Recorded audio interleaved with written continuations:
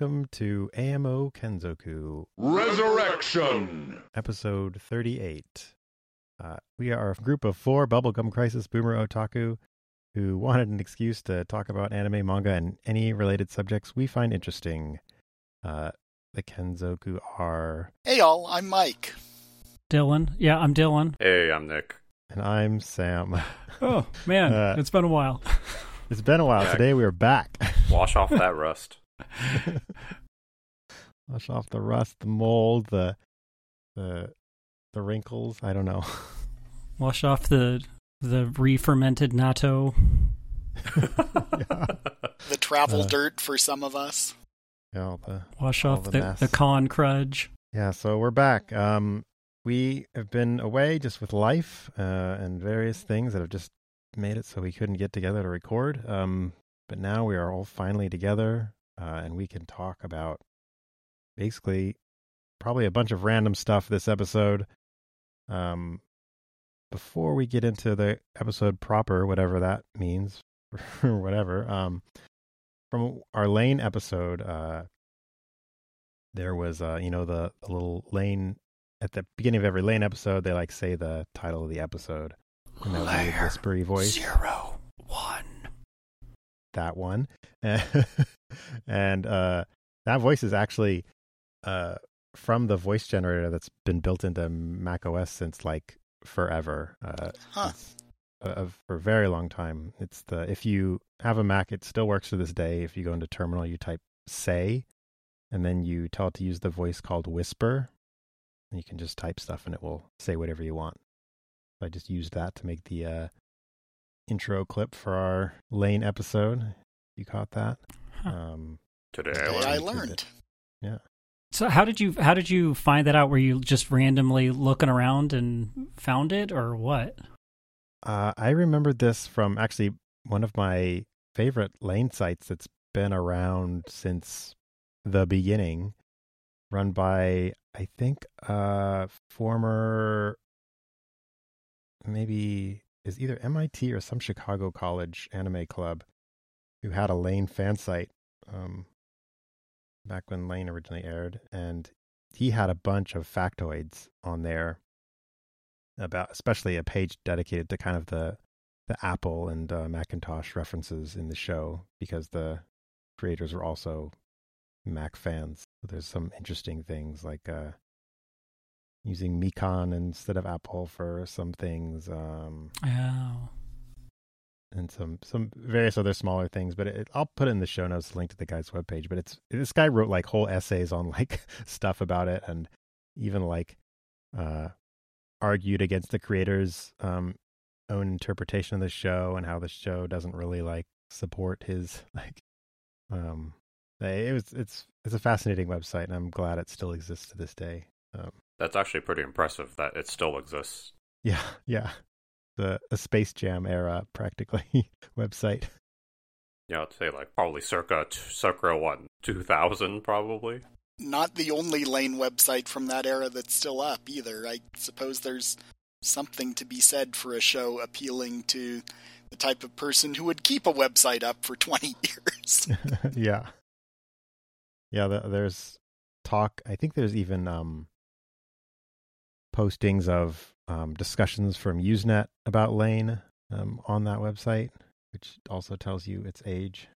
So yeah, so I guess we'll get into whatever counts for the main topic.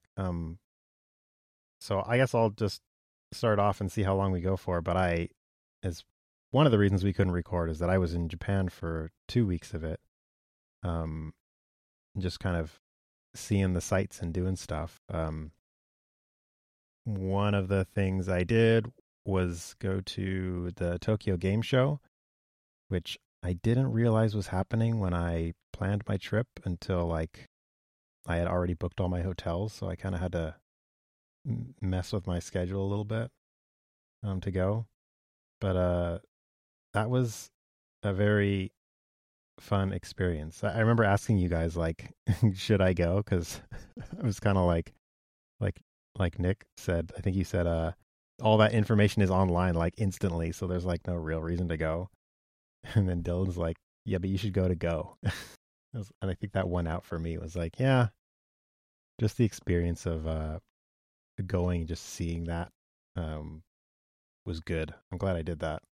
Yeah, I actually retract my statement about that. I don't know. I must have been in a really sour mood because, yeah, like there's so few shows like that exist. I mean, E3. I mean, the big one, E3 is gone, right? It's not coming back, right. which is like E3 was the one, forever.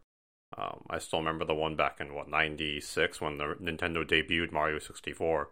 I remember that one distinctly because, I remember how my sister got to go. I was so seethingly angry because she and her or 3 or 4 what was it? It was academic decathlon, so like quiz bowl basically, and she and her team won it that year, and so they got free tickets to E3 because they're in LA school. So like City of LA was like, oh, celebrate, yeah, because like we went. They were representing like an inner city school, so it was like a big deal. Mm-hmm. And it just so happened when that year my sister was graduating, there were like 4 super geniuses in the senior class. So like, yeah, they just crushed it at the whatever it was. But yeah, when she said, yeah, I'm going to E3, I'm like, you're what? And she was like, yeah, it's okay. It was pretty cool. I got to see the new Mario, and like I saw Bill Nye the Science Guy. I'm like, huh. And yeah, I was so angry because I mean, I was. Did she even care about games? She likes them, but maybe 1% as much as I do. Like, we used to sit down and play like Streets of Rage together, and get into fist fights afterwards. But yeah, other than that, like I wouldn't call her, especially now. She's certainly not a gamer anymore.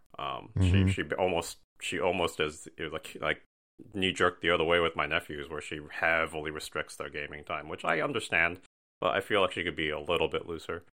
But yeah, should have been you that went, really, right? I know, yeah, I know. I'm still bitter about it now, but didn't mean to hijack. But yeah, so no, I'm glad you went. I'm glad you went. And from the photos you sent, there still looks like it's quite the spectacle. Like they have a lot of like huge bombastic like set pieces and stuff. So that's really cool to see. Yeah, I was really part of it was just the experience, and the other part was kind of like see what these things are like post COVID.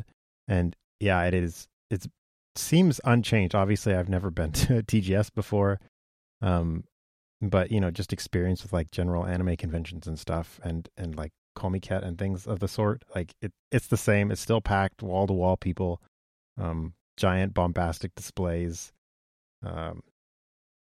lines that go forever. I waited in line for like probably an hour or more to buy merch because I was like, well, if I'm here, I might as well buy some merch. You had to wait an hour to overpay for things? Yeah. Was that an hour to get in? I don't know if it's set up the same as U.S. conventions. Was that like an hour to get into the merch room? Or is it different? It is different. Well, so like I did have to wait in a big line to get in. I was there before it opened, more or less right before it opened, but there was still kind of a big Disneyland-esque line that I had to wait in and walk through before I could get inside. But once I was inside, there is a merch kind of zone. So like the whole show is broken up into it's in Makuhari Messe, which is way out by like Tokyo Disneyland. And this is where they have like all the conventions that aren't at Big Sight. And they have 3 big giant halls, and there's a 4th one that's off separate. But that's kind of another story. And then the first one is like mobile games, a bunch of game schools, and the weird crypto stuff. Boo. And then the second one was like all the big makers, and the third one was a mix of stuff. I think this is where the merch booths were, like the big merch booths, actually like Fangamer, which is a US merch company. They had a booth there. Oh, whoa! They actually were at TGS. Yeah. Oh, cool. I guess they also just opened a shop in Tokyo too. I mean, that makes sense. They make really high quality stuff. So I do like Fangamer a lot. Yeah, their stuff is pretty good. But the I bought from the this was the convention merch that I bought. So like this official TGS goods.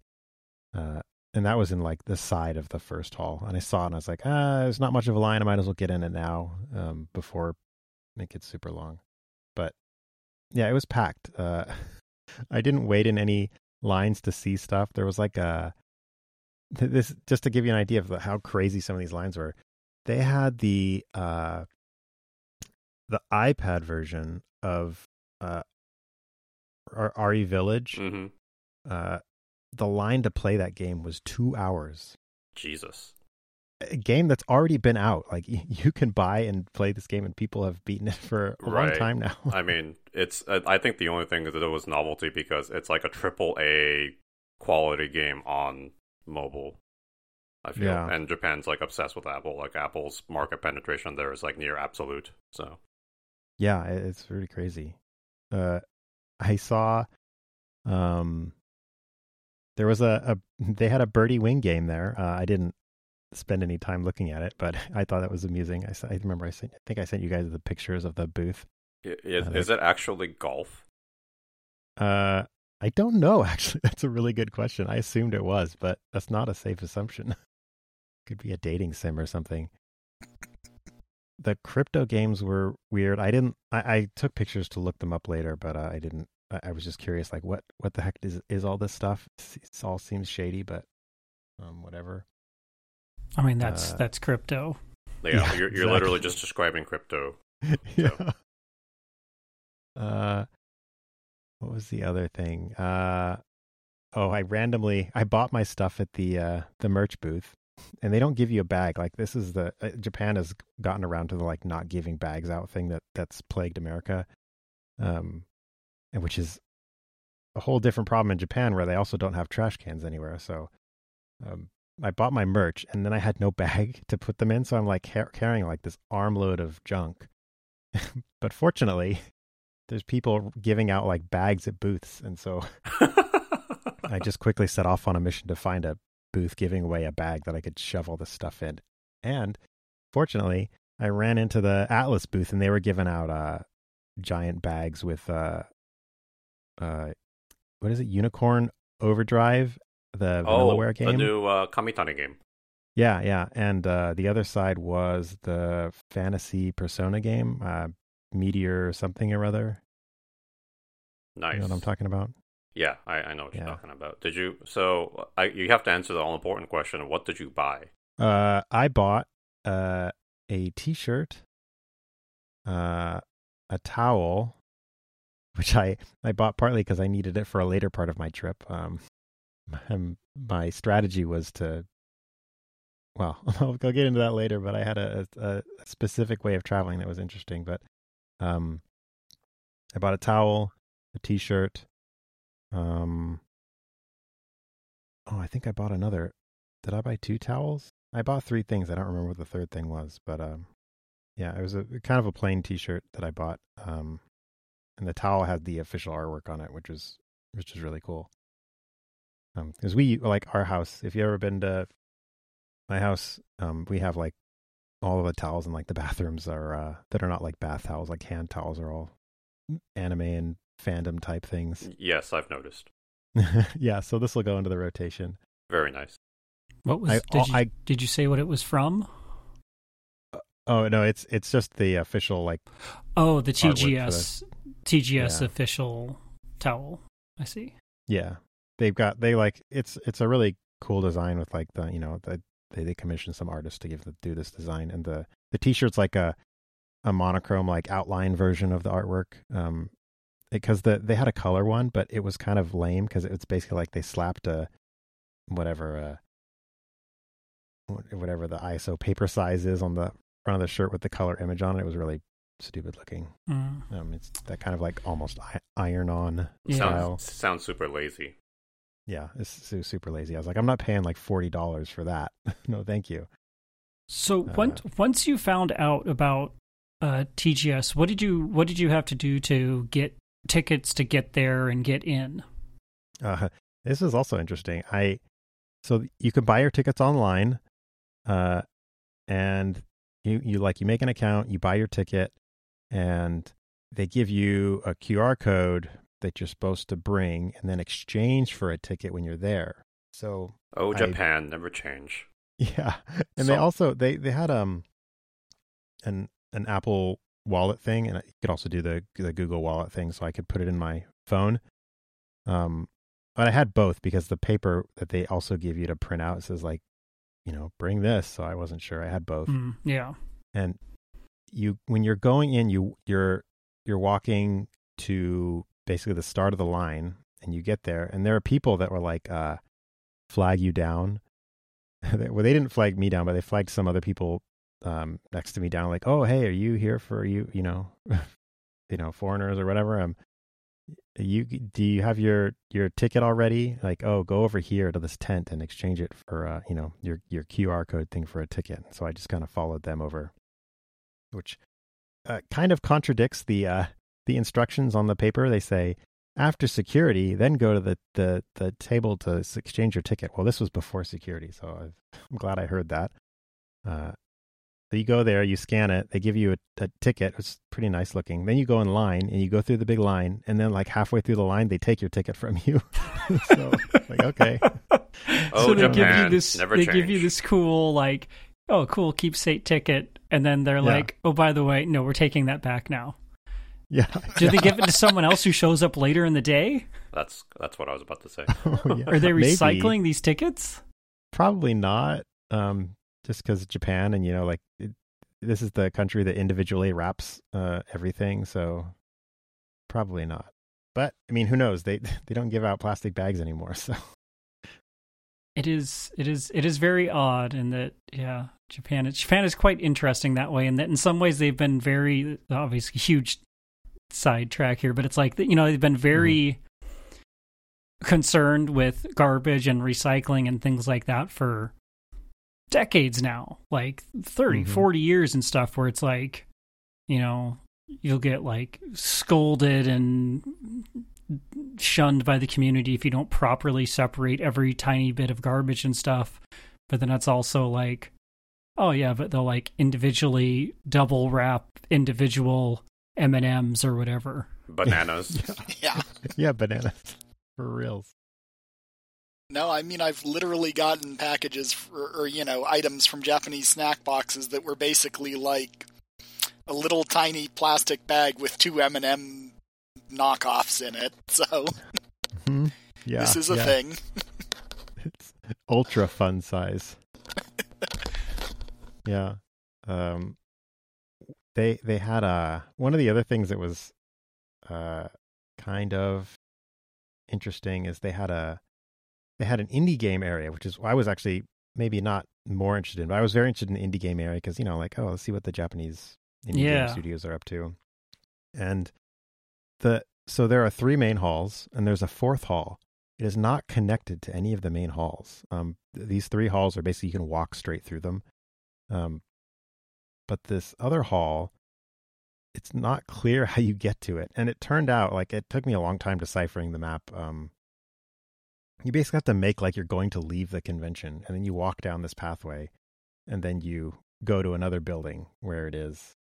So it's like, okay, real sucks for the indie guys. But it was the indie stuff was kind of interesting. There was actually in a way I was a little disappointed that the when they say indie, it's like worldwide indies, and it makes sense because TGS is an international thing. So yeah, there are a lot of indie games that are like, oh, I know about a lot of these things because they're kind of already popular indie games. It was kind of weird to see them there. They did have obscure stuff. There was a weird game that involved balancing a roll of toilet paper on a board to like control a game. So like you have like a plank of wood, say, and they set the roll of toilet paper on it. And then you tilt the board to make the toilet paper go one way or the other, and that controls the game. It was... What is this, 2004? Like, yeah, I know, right? It's like some WarioWare stuff. Yeah, but so it sounds like a WarioWare game made life. Yeah. There was... Have you guys heard of Gyar Studio? Nope. Does not ring a bell. I think they're in some way... Bamco affiliated, but I guess they did this. Either I think they were like soliciting indie games for people to publish, or they like didn't. It's Studio Indie Games. I wasn't sure, and I haven't looked into it. But they had a lot of interesting little indie games at their booth. They had a Toho game, which caught my attention because it was one of those muscle Toho games. Have you ever seen those things like Hokuto no Ken style Toho characters? I have not seen it, but I can imagine it. Oh man, No. You guys have not seen this stuff? Nope. This is like a whole genre of doujinshi where they basically take series with like cute girls in it, and they replace all of the cute girls with extremely giant buff Hokuto no Ken looking dudes. And like literally they try and mimic the Hokuto no Ken style. That sounds awesome. Yeah, it's very awesome. I bought a bunch at the Comic-Con I went to a while ago.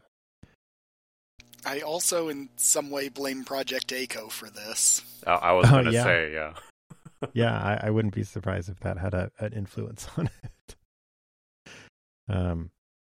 That's definitely a favorite of mine. Whenever I see it, I can't look away. So that was interesting to see.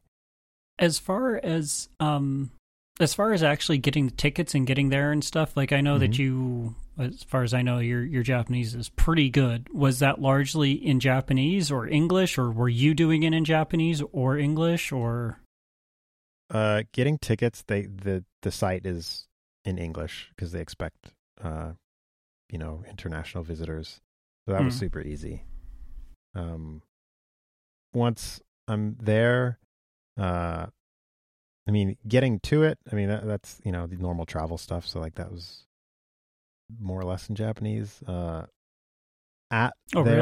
Well, no, I'm just more or less than usual, Okay, I was just feeling like Tokyo area has like so much English for everywhere is my recollection, but yeah, they do. It's kind of one of those things where like it's hard to separate my experience from language ability in that respect, because like I've been there a bunch of times, so like I kind of know the stuff. So some of the stuff's like I just remember how to get places, and others like I have to read the signs or whatever. It's not easy. I'll just say like somebody who doesn't have any Japanese ability can easily navigate their way around. Like so, me getting there is definitely nothing special. okay. Yeah. Once you're there though, then it's like okay, all bets are off. Like they have people there that obviously like that can help you. There were international people roaming the halls with signs. So if you need help, you could ask one of them, but it's pretty straightforward. Like, yeah, I guess I could have asked somebody if I wanted to about the how to get to the indie hall, but I figure like I should be able to find this on the map. So yeah. As far as international language stuff, did you see anything other than like English? Like, was there Chinese or Korean or any other languages, or like Portuguese or anything, or Spanish? In terms of like at TGS or yeah, there was any other signage or anything that looked like it was for any other? As much as there was English, there was definitely Korean and Chinese. Okay. There was actually a Korean games pavilion there where they had basically a bunch of makers from Korea. They had a whole giant area. So yeah, there's big presence from around the world. They definitely recognize that the gaming industry involves a lot of big players around the world. So that and TGS, it seems like they definitely want people from around the world to go experience TGS. It seems like they do try kind of hard to make sure that it's pleasant for overseas visitors. That's cool. Oh, that's refreshing and nice to hear. Yeah. They actually sent me a survey. I'm going to see if I can find this real quick. That I didn't fill out.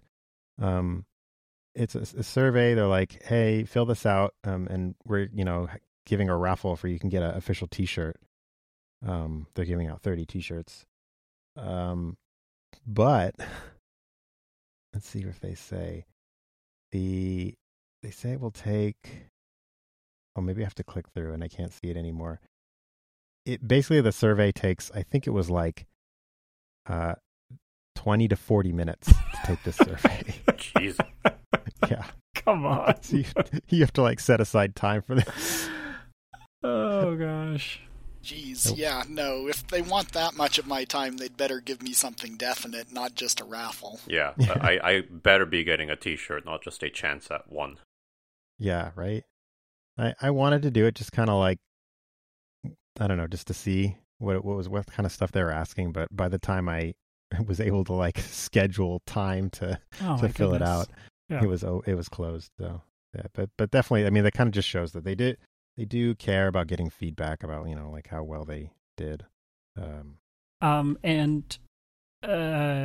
off of the TGS part, I got a bunch more questions on getting over there. You did you do, it was Zip Air, is that right? Oh yes, give us the Zip Air review. Oh yeah, Zip Air. This was super interesting. Okay, where did you fly from and to? I flew out of San Francisco. Okay. And I flew to Narita, and they only fly to Narita from internationally. Currently, they fly out of I think it's San Jose, L.A. and SFO today. Those are the Hawaii as places. well. Oh yeah, Hawaii, right? That's right. I was in San Jose. I saw they had flight there from San Jose as well. Yeah. So they are, I mean, just for the people listening, I think all you guys know this already, but they're owned by Japan Airlines. They're like their low cost company. It's like, okay. Like Spirit or JetBlue or whatever. Frontier. Yeah. Well, from what I hear about Frontier, they're not that bad. The way they do it is they get their costs down. Is it's basically the kind of the nickel and dime structure where you can kind of choose how much you want to pay by foregoing certain amenities. So, and what I did is I flew to Japan as cheaply as I could. I basically only paid for the only extra thing I paid for was a meal, and then coming back I paid for extra luggage. So like you get, I think it's 14 kilograms carry-on allowance without paying extra. Like that's the default, which is not much. I think it came out to like 20 some odd pounds. Yeah, so it's like around like 25 pounds or something. Yeah. And so I weighed my stuff judiciously before I went to try. I basically kind of challenged myself, like, okay, I'm going to go there with like nothing, and then I'll buy stuff while I'm there, and then I'll pay for extra coming back because I figured I would have a bunch of stuff to bring back. So I paid for checked luggage and all that stuff. And so that's why, like, one of the reasons I needed to buy a towel, because one of the places I was staying, I needed a towel. So I bought it while I was there. And it's pretty nice. The seating was not bad. They don't have screens in the seats. So they do have like in-flight movies, but it's like streaming. So you have to basically bring a tablet or your phone or whatever to entertain yourself. That doesn't seem wholly unreasonable in this day and age, though. Yeah, right. Like everybody brings them anyways. So. Yeah, it's like no screen in the seat, so I didn't have to press the button to turn it off and watch on my iPad. Yeah, exactly. Yeah, and that saves them like some weight, some seat space. The seats were not bad. I'm like 5'9", so if you're taller than that, or if you're getting into the 6 foot range, like I don't know, it's probably about as comfortable as any other airline. The service was good. I was worried, like I was reading reviews trying to get an idea of what it would be like, and some people were complaining about stuff like about the service, but it's really it's JAL level service. The people are very nice, like that's what I've seen as well. Like when you mentioned it piqued my curiosity, so I went down the YouTube rabbit hole because I'm particularly interested in their lie flat tier. Oh, yeah. Because they don't even call it business because it's not really meant to be business class amenities. Literally, you have a seat that folds down into a bed, and that's like the main attraction for me. That's exactly what I need because I'm 6'1", so economy is always a struggle for me, especially in like transcontinental flights. So yeah, that seeing the prices was astonishing. And then even the amenities and the extra like a la carte everything, truthfully the prices didn't seem all that bad. Like a bottle of water is like 200 yen, so yeah, it's really not all that unreasonable. I heard the food was like but I mean, come on, you're paying bottom dollar to go to Japan, so I'll stick up for the food a little bit. It wasn't like, obviously do not expect a JAL meal when you buy the meals. For sure. It's basically like, so normally when you get a thing on a plane, even like, if you get a meal on like United, it's going to be like you have your main dish, you have like a yogurt, maybe a tiny salad, some crackers, and whatever, and like maybe a pat of butter. This is literally like, I got, what was it? I had, I think it was Hayashi rice, going to Japan, and it was literally just a box with Hayashi rice in it. But it was a lot. Like it was a significant portion. So, the normal like main course portion you would get on a United flight or something like that. It was way more than that. So I feel like it kind of compensates. It's just you don't get the variety that you would get normally. But then you get to order, like, when you get the munchies, you can order the JAL air noodles. Yeah. I thought about doing that, but, I didn't do it. I did buy, I bought a Coke going because, one, to just try it, and two, like, I just wanted something to drink that wasn't water because I didn't want to have to get up and go to the bathroom a bunch. And the way you order is, so, like, since there's no in flight thing, there's no screen in the thing, you basically order on your phone or your iPad or whatever. You connect to Wi-Fi, there's a menu, it basically charges to your account, which then goes and charges your credit card. If I remember right, did I have to put in my credit card number? I can't remember actually. Either way, it's not that hard. It's pretty simple, and then somebody just magically brings you the thing you ordered when you want it. So like, and the prices, like Nick says, they're not that bad, especially when the exchange rate is as favorable as it is now. Oh, because it's actually charged in yen.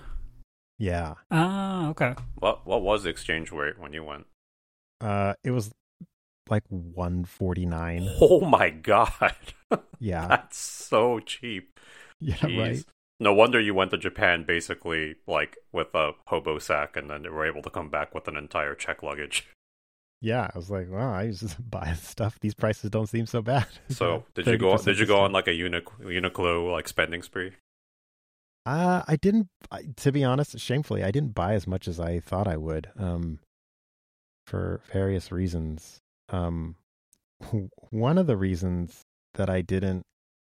So I went to Akiba a few times. And I think I'm ready to declare Akiba dead. Yeah, that's kind of the vibe I've been seeing on other like various content creators. It's not the same. Yeah.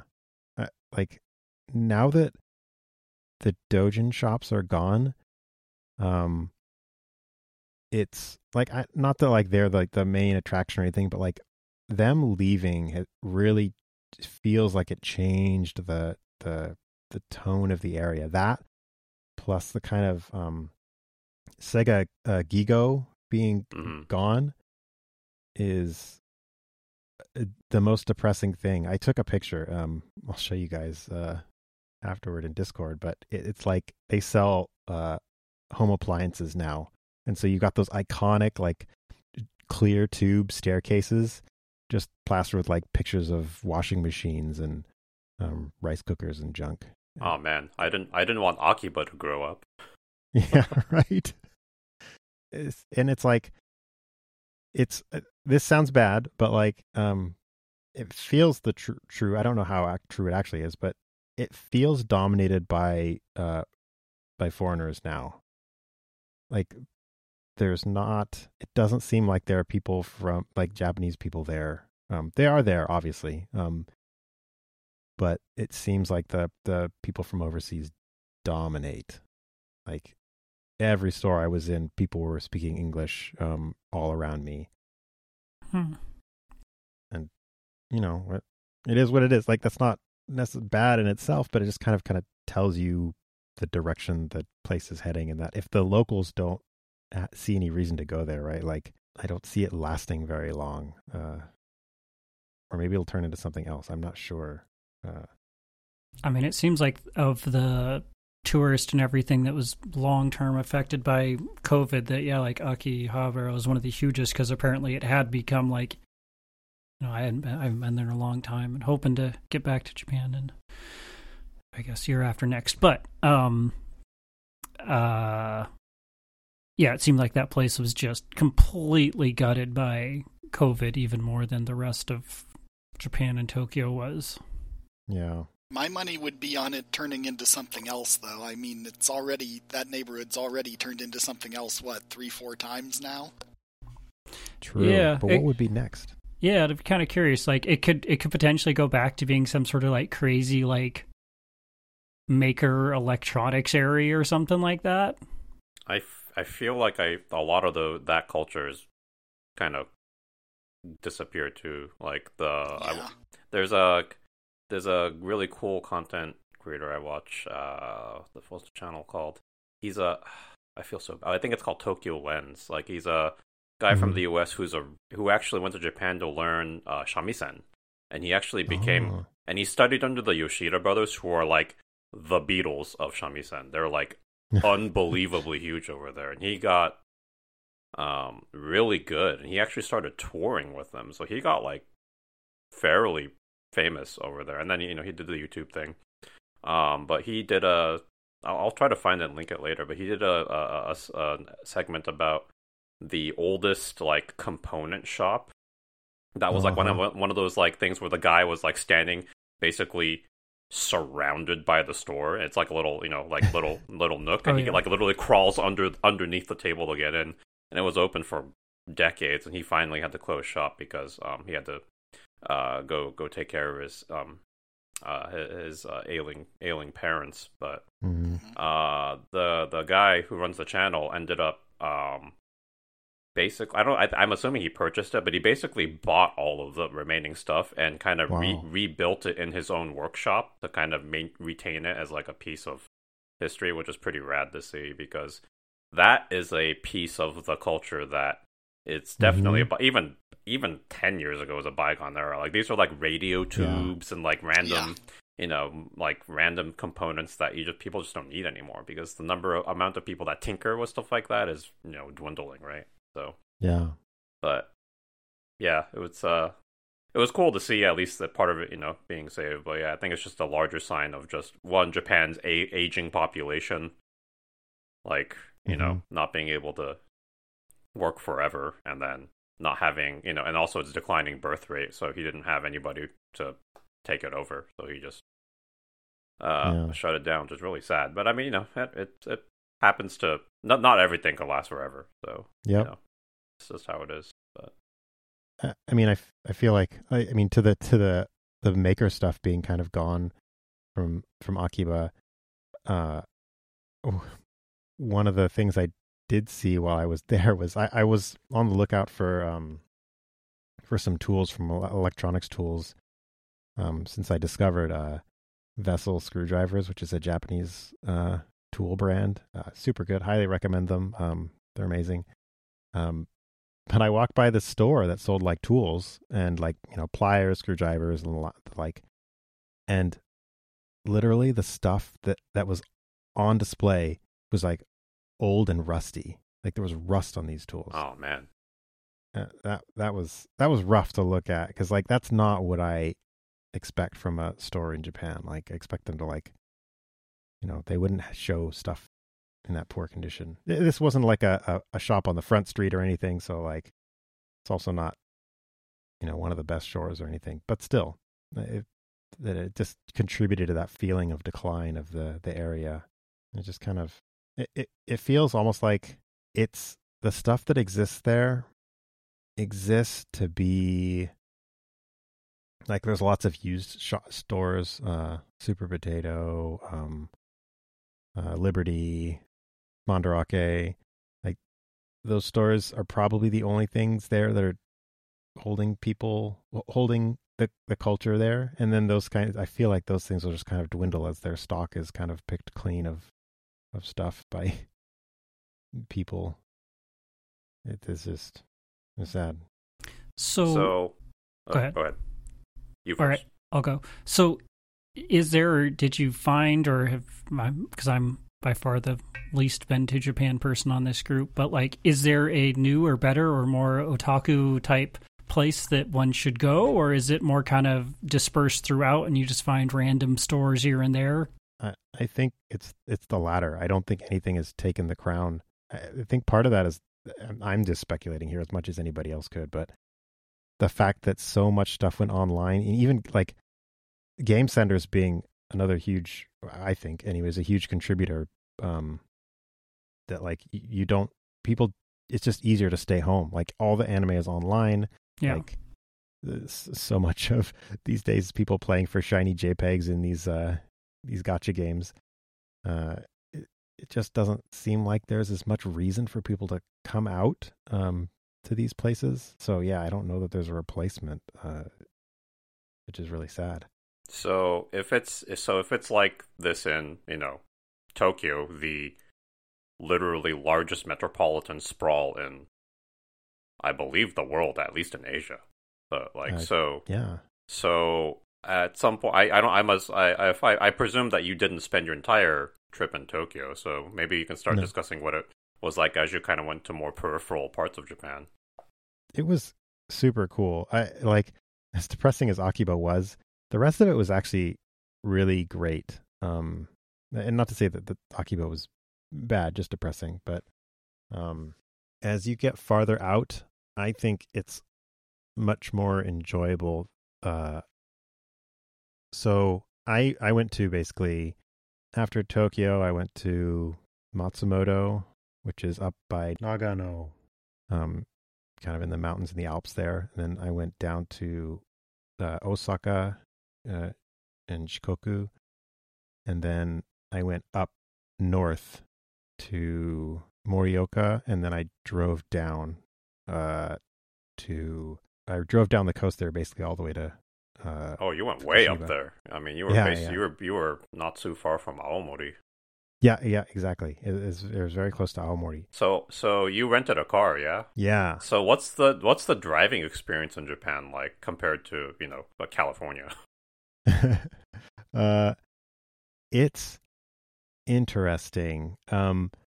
Obviously drives on the wrong side of the road, the left side of the road. Also a lot slower. Yeah, speed limits are really low. Yes, that takes getting used to. Especially for us lead-footed Californians. Yeah, exactly. Where I'm used to driving 80 on the freeway. It's way different.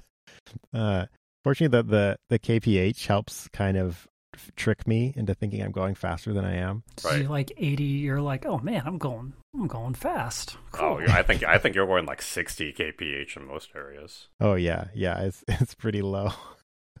It was so the first time I drove, I actually was in Shikoku because my brother lives there. Oh, cool. So I went to visit him for 2 days, and he's like, hey, I can't drive, so I'm gonna rent a car and you can drive me around and I'll just tell you where to go. And that was my chance to practice, and it's a good thing too, because one of the first things I did is he picked me up at the train station with the rental car, and the first traffic light I hit, I almost run because I don't know where they are. Oh, you were just literally looking in the wrong spot. Yeah, and I don't. It's like you take it for granted, but your brain is trained to where traffic lights are placed and how they're arranged and how they look. Yeah, and in Japan, Japanese ones are horizontal, yeah, in orientation. Exactly, yes. And not only that, in the U.S., typically, they have the big rectangular backing on them. Yeah. Japan doesn't usually do that. Actually, I don't think I ever saw that. and so that's what tripped me up the first time. And then there was a time when I almost went. I was turning to get on a bridge, and it had a divided road, and I almost went on the wrong side. Oh, nice. That's why it's good to have my brother there, so I didn't make that mistake. I guess the one advantage of everything being super slow, like the odds of you getting into like a horrible accident are diminished. Plus, people that drive are generally speaking pretty aware drivers. Yes, although my brother warned me that people run red lights all the time. Really? Because the lights there's a period of time when so here when your light turns red, the other side generally immediately turns green. And in Japan, there's a gap. So where there's a period of time where everybody's red, and all the drivers apparently know this and exploit it to where they will drive through red lights. Interesting. There is actually a gap in California light timing, too. Oh, okay. It's just a short gap, but it's there of a second or two. I remember my family pointing this out to me on a vacation to Texas in the early 90s, because at least at the time, their lights did not have that gap. Yeah, so I mean, maybe I'm just not a customer. Theirs is much longer than ours. There's also just different driving habits in different places. Not really related, but I lived in Miami for a summer, and we were warned when we were going there from someone who lived there. He's like, by the way, when you get to a red light, you have to keep going. If you don't go for like at least 15 seconds after the light turns red, you will get rear-ended. And we're like, what the heck? God. You can't be serious. We're like, nope, it's serious. It's like Miami, like red lights, like particularly for like turn lights. It's like, no, you go for like 10 seconds after it turns red. You just keep going. Oh my God. That used to be San Francisco through the 90s, early 2000s at least. Jeez. Well, I'm glad I don't have to deal with that. San Francisco really cracked down on that. That's why they brought in red light cameras and things. Oh yeah, that's true. The light cameras have definitely had to probably change some of the culture around that stuff. So how was it renting? Did you actually deal with the renting of a car, or did your brother who lives there do that, and then you just took over the car? So in Shikoku, he just took care of everything. He's like, I know a guy, and so he just did all that.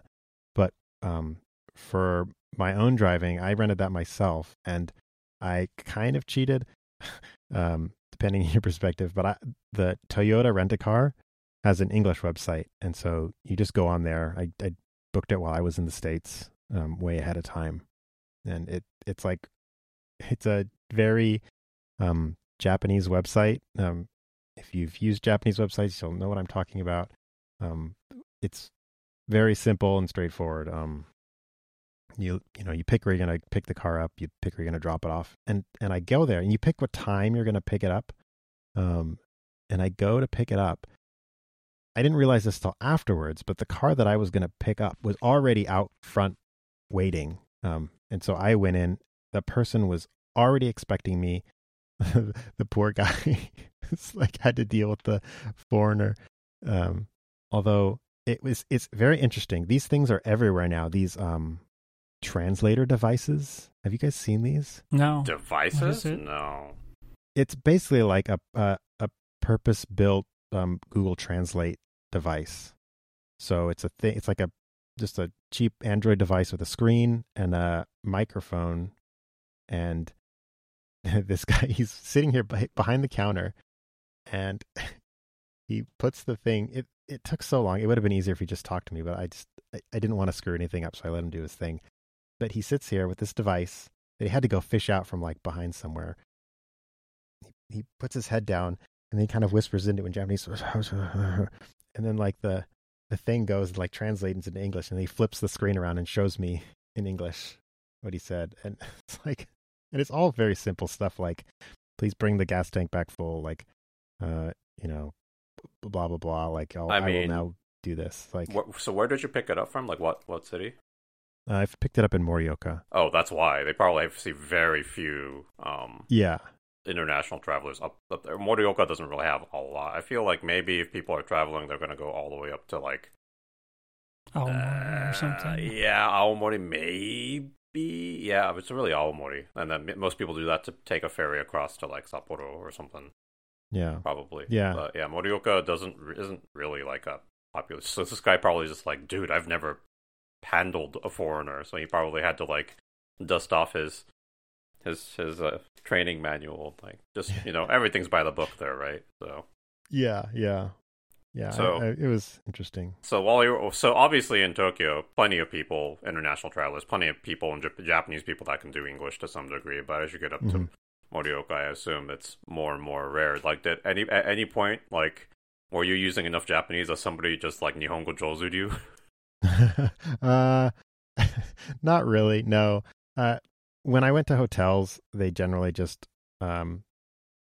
actually. So my first hotel, I did all in Japanese, and that was fine. The other ones, they were mostly all in Japanese. There was one I went to, actually the one in Morioka, where I basically got handed the foreigner guy, which clearly seemed like the guy that this guy was some kind of Asian, like Indian or Middle Eastern or something like that. Mm-hmm. And he was the guy they gave me, even like when I wasn't coming up for for things unrelated to like my room. But other than that, yeah, it was mostly just that. I did talk to. So one of the places I went was Cat Island. But it's basically almost like a campground, but they have like these cabins. And so I go up and I start talking, and I start saying stuff, in Japanese to him, like responding in Japanese. This is simple Japanese, right? And he's like, oh yeah, hey, you speak Japanese, right? Oh, he's replying to me, and why do you know Japanese? Like blah blah blah. But then he would just continue trying to say things in English to me, so I was like, whatever. I mean, some people there also just want to practice, right? Like, it's probably rare for them to be able to practice it with like a native speaker. So yeah, it's like you either get the two extremes is the people who will just go full Japanese on you, and like then you get lost if you have to be careful. And then there's the people who will or that like a lot of times pensioners and stuff, right? They just want to show off their English and practice their English, and they'll exclusively talk to you in English. I didn't run into any of those on this trip, but I did have in previous trips where get those old people who really just want to flex their English. I think the most fun that I ever had with that experience was when I got the good old United States military to pay for me to go to Japan once, which was awesome for a 2-week thing. I was out of Shin, Osaka, in a JSDF base there, and they had the friendship tent, and I ended up with hanging out with a bunch of JSDF like senior enlisted guys, and basically I wanted to practice my Japanese and they wanted to practice their English, so I ended up speaking to them in Japanese and they'd end up speaking to me in English, and we'd drink a lot of shochu and have a good time. That's awesome. Best of both worlds. But yeah, those guys were great. That does remind me that another interesting thing about this trip was the kind of the fallout of Corona. A lot of stuff has moved to like reduce personal interaction. The last day I was that's there, what that country needs. Yeah, right. the last day I was there, my plane left at like 9 p.m. So like I had like at that point I was like, I don't know what I want to do anymore. And so I went to go see a movie, and I go up to go see the movie, and it's all like at a terminal where you just do it yourself. You buy a ticket yourself or whatever. You don't talk to a single person. And I was like, oh, that's kind of weird, but all right. I mean, to be fair, that's pretty much how it is in the U.S. now too. Yeah, true. I mean, gosh, I haven't gone to a movie theater in like 4 years. Yeah, so I wouldn't know. Yeah, and when I have, a lot of the times the ticket stand has, a sign over the window saying buy tickets at concessions. Yep. Because they don't want to staff the ticket booth anymore. Yeah. Combination of well, at this point it's probably mostly cost since nobody cares about Corona anymore, but how did you have to do anything to get into Japan, or was it just pretty seamless now finally? Yeah, it's pretty seamless. The one nice thing that was, again, a result of Corona is, so before, during the Corona, when they had the precautions, you had to give proof of vaccination and all that stuff, and a test beforehand. And to do that, they set up this online site. Well, they don't have the restrictions anymore, but the site still exists. So you can go basically pre-fill out your customs forms online, and then they generate a QR code for you. And the site actually is designed so it works offline too. It's really smartly done. And you just go to when you're at, the station, you just show them the phone with the QR code, they scan it, and they're like, oh, okay, I have all your stuff, right? Like, oh, that's cool. Super nice. Oh, that's nice. That's yeah, nice. Last time I went, like the full-scale interrogation I got from customs was interesting, because I was the clearly, ethnically Japanese-looking guy traveling with his clearly not ethnically Japanese-looking wife. So I was getting the 10th degree. You might still get that, but at least you can fill your paperwork out ahead of time. True. I mean, I got nothing to hide. So. Yeah, right. It is kind of weird, though, because it's like they ask you the questions that, like, because all these things are designed to be done while you're on the plane, like while you're traveling there. So, like, did you bring X with you? Did you bring Y with you? And I'm like filling this thing out like a week ahead of time. And I'm like, I mean, I don't think I'm bringing any of that stuff. But what did you do for cell phone service? Oh, okay. Good lesson here. I went with an eSIM for my phone. And one of the things I wanted is, because I was driving, I did want to have something with a phone service. So normally it's really trivial to get a data SIM that's data only. But in order to get you can't get a voice line. Huh. It's intended generally only for residents, and that's, I guess, to get a way for them to crack down on like all the phone scams that they have over there. So I suppose as long as you have like a line installed, then you should be able to reach anybody who's living over there. Yeah, pretty much. I mean, that's how I communicate with my brother. But I wanted a phone just in case, like, I needed to make a phone call or something, like I got an emergency.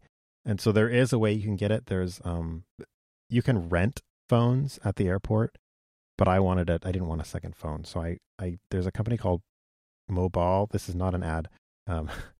They offer things with a phone number, but you have to basically send them an image of your driver's license, your ID, so that they can prove who you are, who you say you are. And then they'll give you the SIM. And I did eSIM, so I didn't have to like stick anything in my phone at all. That was awesome. It was super seamless. But I did not realize that, like, I thought activating it would be kind of instant, but it's not. And they only activate during business hours. And so, like, I land in Japan, and I'm on like the train to go to my hotel, and I'm trying to activate my phone on the free Wi-Fi, and they're like, "Oh yeah, well, you put in your thing now. We'll have your thing activated in like 2 hours." Oh, but that's 2 business hours, right? And we're closed right now, so you'll have to wait until tomorrow. We open at 10 because everything in Japan opens at 10. So I was basically without a phone, and because like when I'm over there, like I'm getting up at like 6 a.m, right? Like, what else am I gonna do? So I was like without a phone for like the first half of my main day. So don't do that. I learned after I started activating that I could have set the time I wanted it to activate way ahead of time, but their site was confusing. So if you didn't care about having the voice line, then it would have been easier to get a eSIM data line. Yeah, probably. Or just pay for. Might have the. Or like I've got Verizon. I don't know if they have a thing there. If I could just if it's better or easier to just pay for the international thing, or I don't even know if that would work over there, or if you need to get the separate eSIM. No idea on Verizon. When I was in Japan 5+ years ago, my T-Mobile worked fine because T-Mobile ad plans came with slow speed international data. It was only 256 kilobit or something, but it was included. And now I'm on Google Fi, so international data is included, and phone calls just supposedly work, but come at an extra fee or something. Yeah. Yeah. Well, Check your plan. as long as you can do it like eSIM, that's key.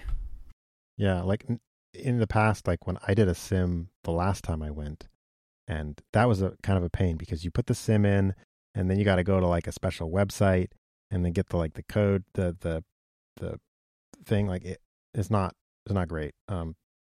This one is still a little bit of a process, but it's just way easier to deal with, and it's switching it on and off is super easy. So I love Bonsai eSIM. Yeah, I had to do the physical sim thing. It was back in not even that long ago, 2019. I was over in. We were on a trip. We went to Paris, and then we went to Ireland, and we had to get 2 different sims because the companies that actually provided you with reasonable service were completely different companies between the ones that would work in the Paris area and ones that would work in Ireland. So. But oh, jeez. Yeah, it's almost would have been great for that. Yeah, exactly. You'd be like, oh, wonderful. So, okay. Well, that's good to know. I remember last time I was in Japan or whatever it was 15 years ago, I did the rent a cell phone thing because I was told, yeah, just do that. Mm-hmm. And that was definitely a way to go back then. But yeah, who wants to do that these days? Yeah.